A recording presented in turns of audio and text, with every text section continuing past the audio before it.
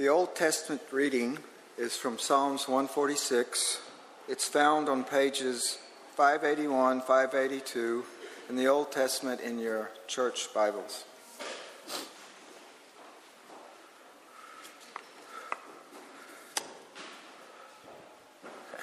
Praise the Lord, O my soul. I will praise the Lord as long as I live. I will sing praises to my God all my life long.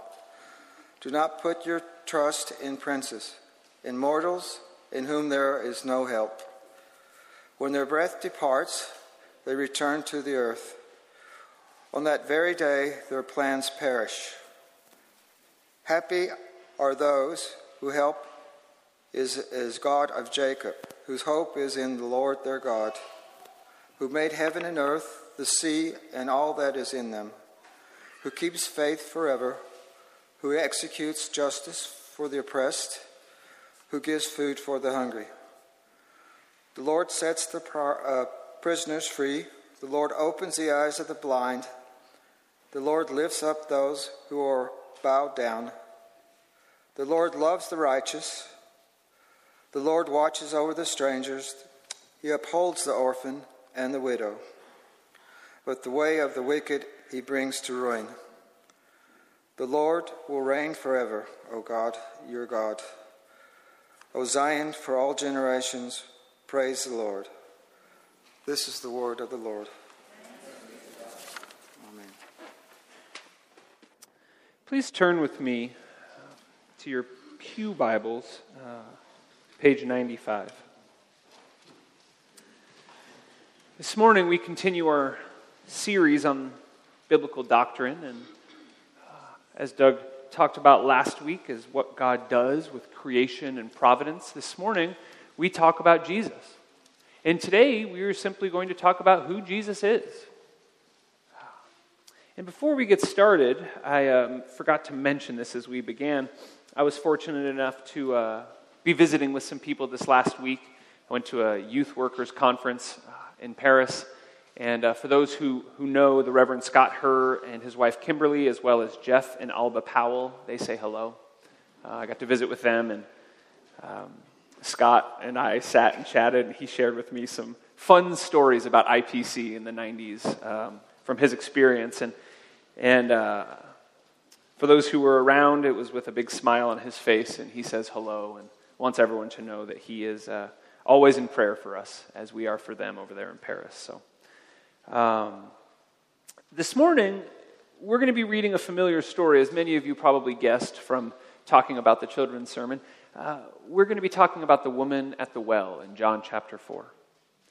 And before we get started with the sermon, I'm going to read all of it. It's a bit of a long text that many of us are familiar with, but I would encourage you to engage it with me this morning. So we are starting in chapter 4, verse 7.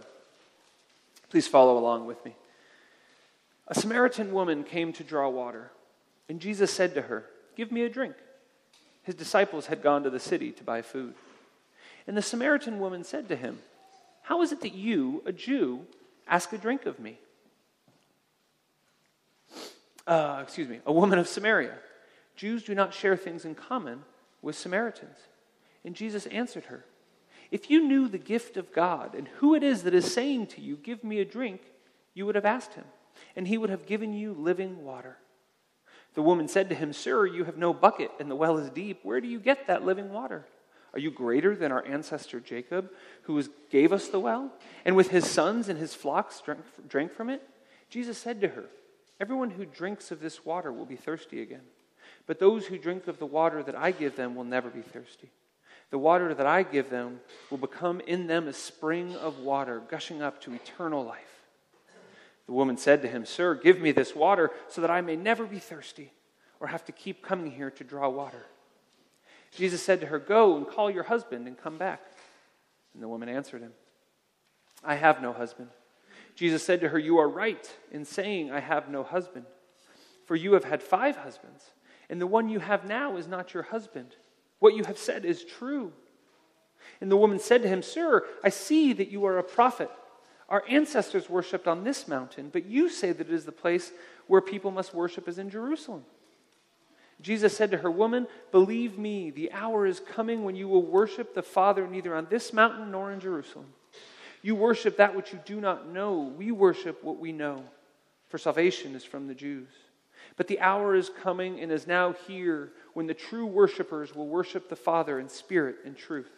For the Father seeks such as these to worship him. God is spirit, and those who worship him must worship him in spirit and truth." The woman said to him, "I know that the Messiah is coming, who is called the Christ.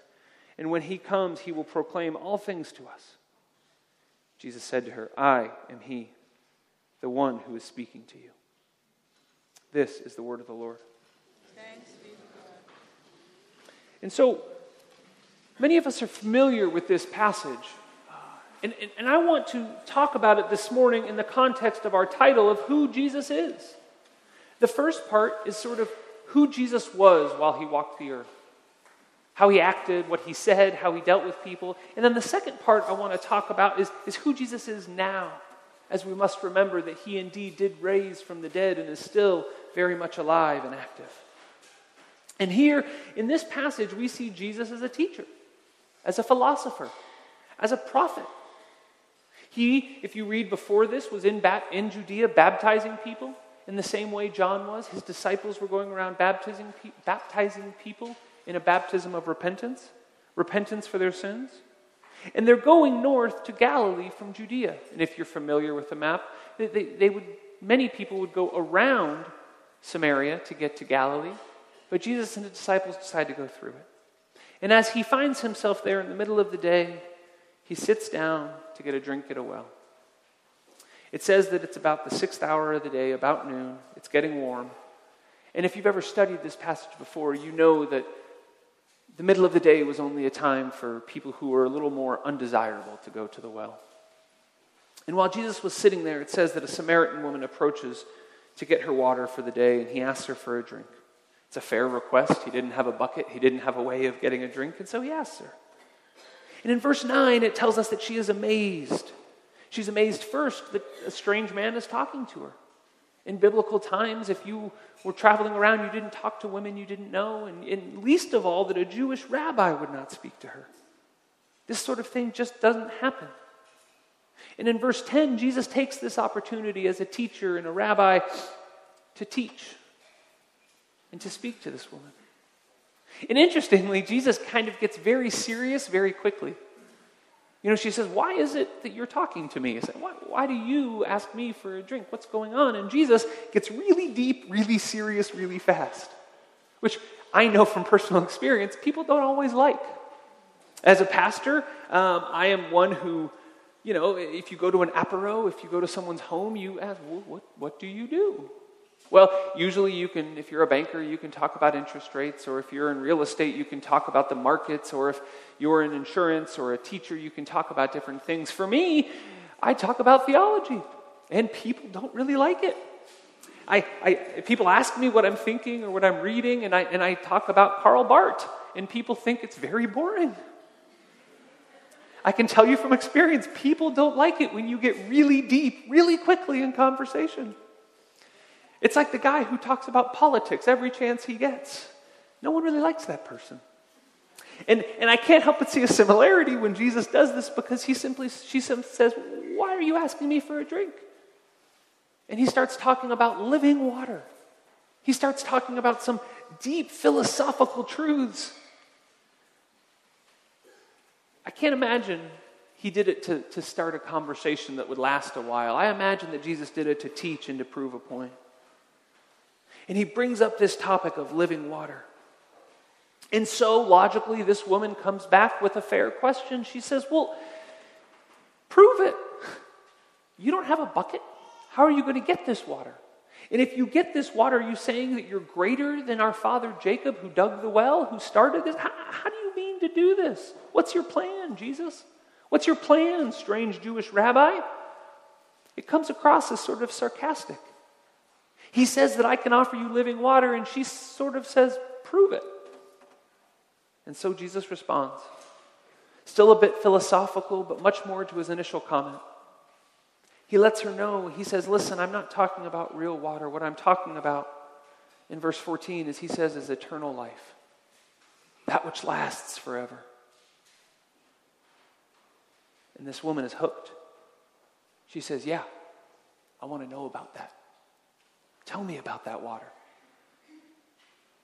And this conversation that starts at the well goes from sort of being, why Samaritans and Jews and do we worship in Jerusalem or do we worship? It goes from being about cultures and about the discrepancies they had to about her need for Jesus. Something about Jesus drew her in, and maybe it was the comment about eternal life, but she says, yeah, I'd like to know about that. I'd like to see what you have to offer, Rabbi. And up until this point, as I mentioned, we just have a Jesus who is being a teacher, a philosophical person. It could be anybody. It could be any philosophy type person who brings up these sorts of questions. It could be any teacher, it could be any rabbi. At this point in the story, if we read it as a narrative, there's nothing that sets Jesus apart. He just talks about living water, but with no proof. And it's time in the story for Jesus to set himself apart, for Jesus to show this woman that he indeed has something to offer her that she's never had before.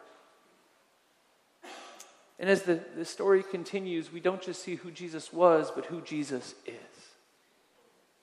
See, when Jesus walked the earth, he was a teacher, he was a rabbi, he was a philosopher. He would bring up these questions and get people thinking. But who Jesus is and who Jesus is to us is, I think, a different answer. And in verses 16 to 26, we see who Jesus is. In verse 16, Jesus asks her, he says, why don't you go and get your husband? We'll have this conversation together. And this woman probably could have lied. This woman could have said, oh, well, he's at work. Oh, he's in the fields. Oh, he's busy. She says, I have no husband. She decides to be honest with him. Something about Jesus says, I should be honest with this person. And I'd like to point something out here as a bit of a side note. As I was reading this week and studying, I remember thinking, it's amazing how Jesus comes to us exactly where we need him to. If you think about this woman, if you think about her life story, this is a woman who has been married 5 times. That was quite scandalous in the first century. That's quite scandalous even today. I remember talking to my grandmother. My grandmother had been married a couple of times in the 50s and 60s, and I remember talking to her about this once and asking her about it, and she remembers feeling such great shame being a woman in her 20s and 30s with these pockmarks that everyone knew about, that everyone in her town was aware of. I remember her telling me that this was a very, very difficult thing for her. And I read this passage and I see this woman, and she decides to be honest with Jesus. And Jesus comes to her in a way that this is where she needs to give up her life to Jesus. He says, why don't you get your husband? She says, I have no husband. Jesus often comes to us exactly where we need him to. Brothers and sisters in Christ, you need to realize that when Jesus comes to you, when he comes to touch you and to change your life, it's exactly where you need it to be. Sometimes it's a little uncomfortable. Sometimes it's a point of shame. It's a point of guilt. But it's very intentional. The evening service gets to hear a little bit about my story, and I know I've shared a little bit about it in here as well, but I want to share with you how this happened for me personally. Some of you know and have heard that I grew up in a single-parent home. I grew up with predominantly just my mother. And I remember being a young man. And wondering about this Jesus thing. And there's a passage today that I still have memorized. It's a very obscure passage. It's Psalm 68:5. I would doubt that anyone in this room has it memorized offhand, unless it means the same or similar thing to you. But as I was a young man, I remember trying to figure out what I believe. I was in a class, I was a freshman in college, and I was in a class about C.S. Lewis. The professor's name was Jerry Root. He's still a dear friend of mine today. He married Jenna and I. We still talk whenever I'm in the United States, and he's a good friend. And he was teaching this class, and I remember talking to him afterwards and just saying, I just struggle with some of these things. He said, so tell me, what is your issue? What is your struggle? What is your block? And I said, Jerry, one of the things that is very difficult is that I struggle to see God as a loving father because I've never had a loving father. And he said to me, Sam, have you ever read Psalm 68:5? And I said, I don't know. And so that evening I read it. And Psalm 68:5 simply says this, that he is a father to the fatherless and a defender of the widow. And I remember thinking for the first time that God spoke to me the same way he spoke to this woman at the well, and he came to me with my exact need I needed answered. I had a roadblock in my relationship to God on how I grew up. And I went home and I read it, and the scriptures came alive. It was probably the second verse I ever memorized after John 3:16. And I realized that God knew exactly what I needed. I realized that Christ was alive and that Christ knew exactly what I needed to know. And here we see Jesus doing this with this woman. He says, yes, you don't have a husband.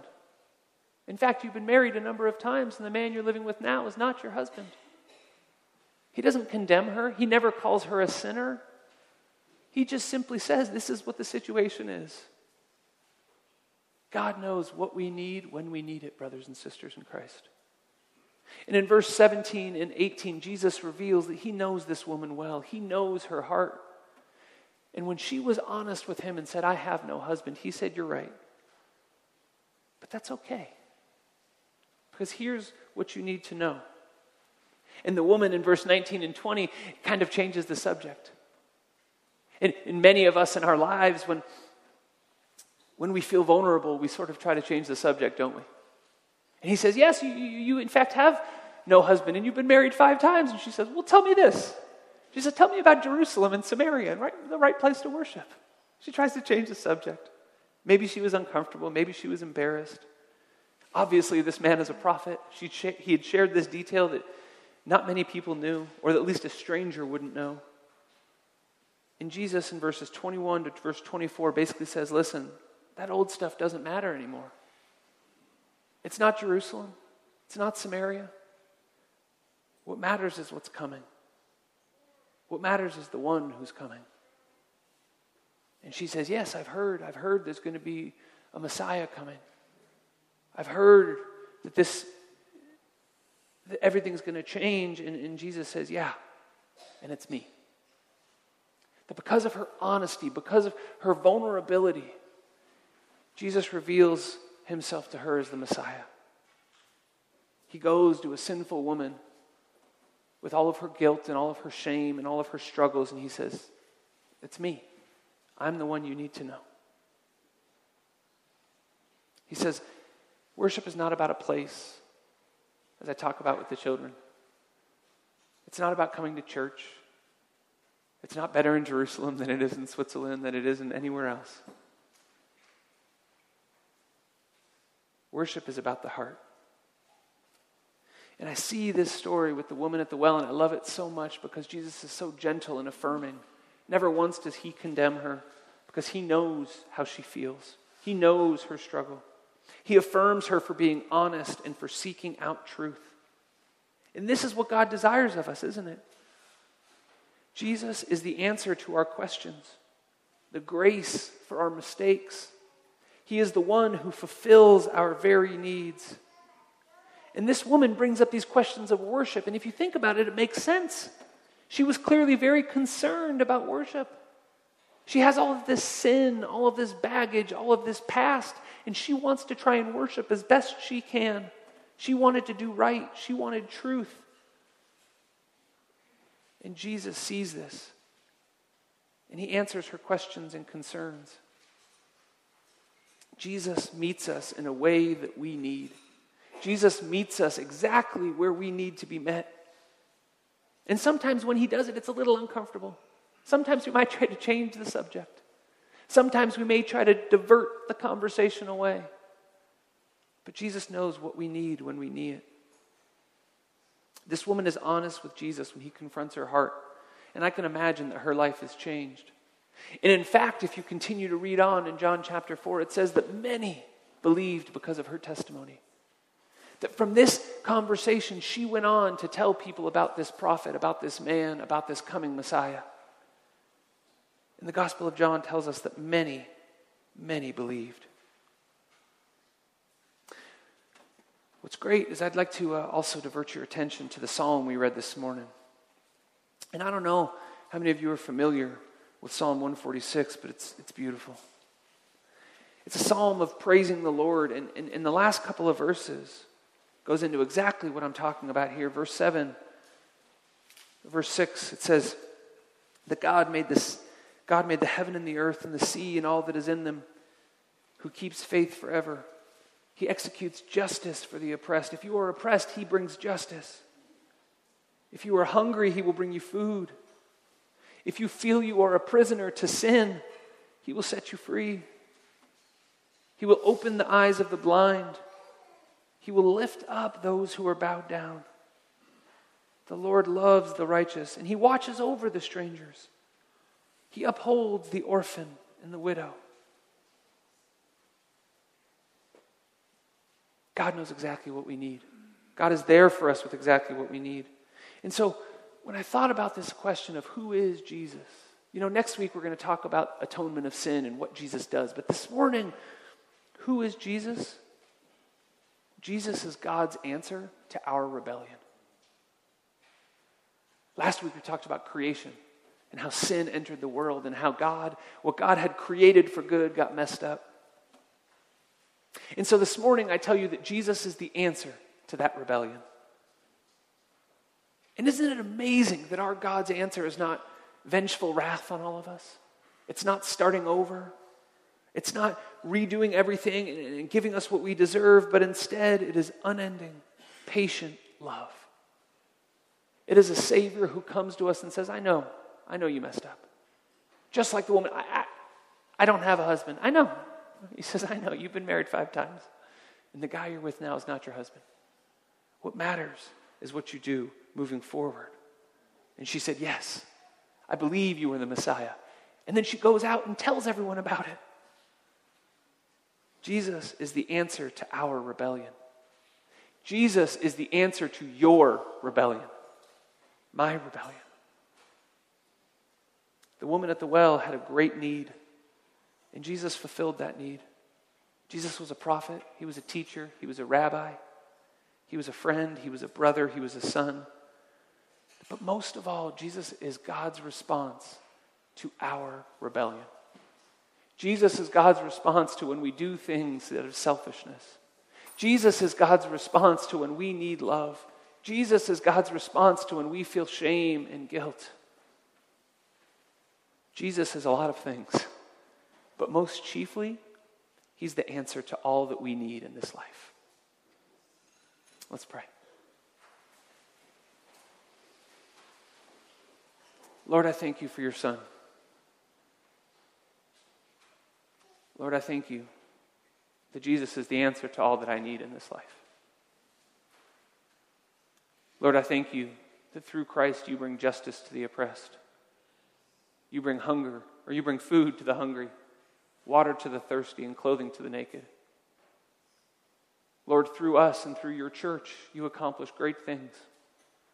And so, Lord, I pray that if there is anything in our hearts and in our minds and in our lives that is keeping us from you, Father, that we would be honest. Lord, show us. Lord, show us where we need you. Show us where we need your Son to come and heal us. Show us where we need your Son to give us grace. Show us where we need your Son to give us discipline. Lord, show us the answer to our rebellion. Let us see your love and your mercy and your justice, that we would share that same love and mercy and justice with all those who need it, to our enemies, to our strangers, and to our friends. It's in your name we pray, Lord. Amen.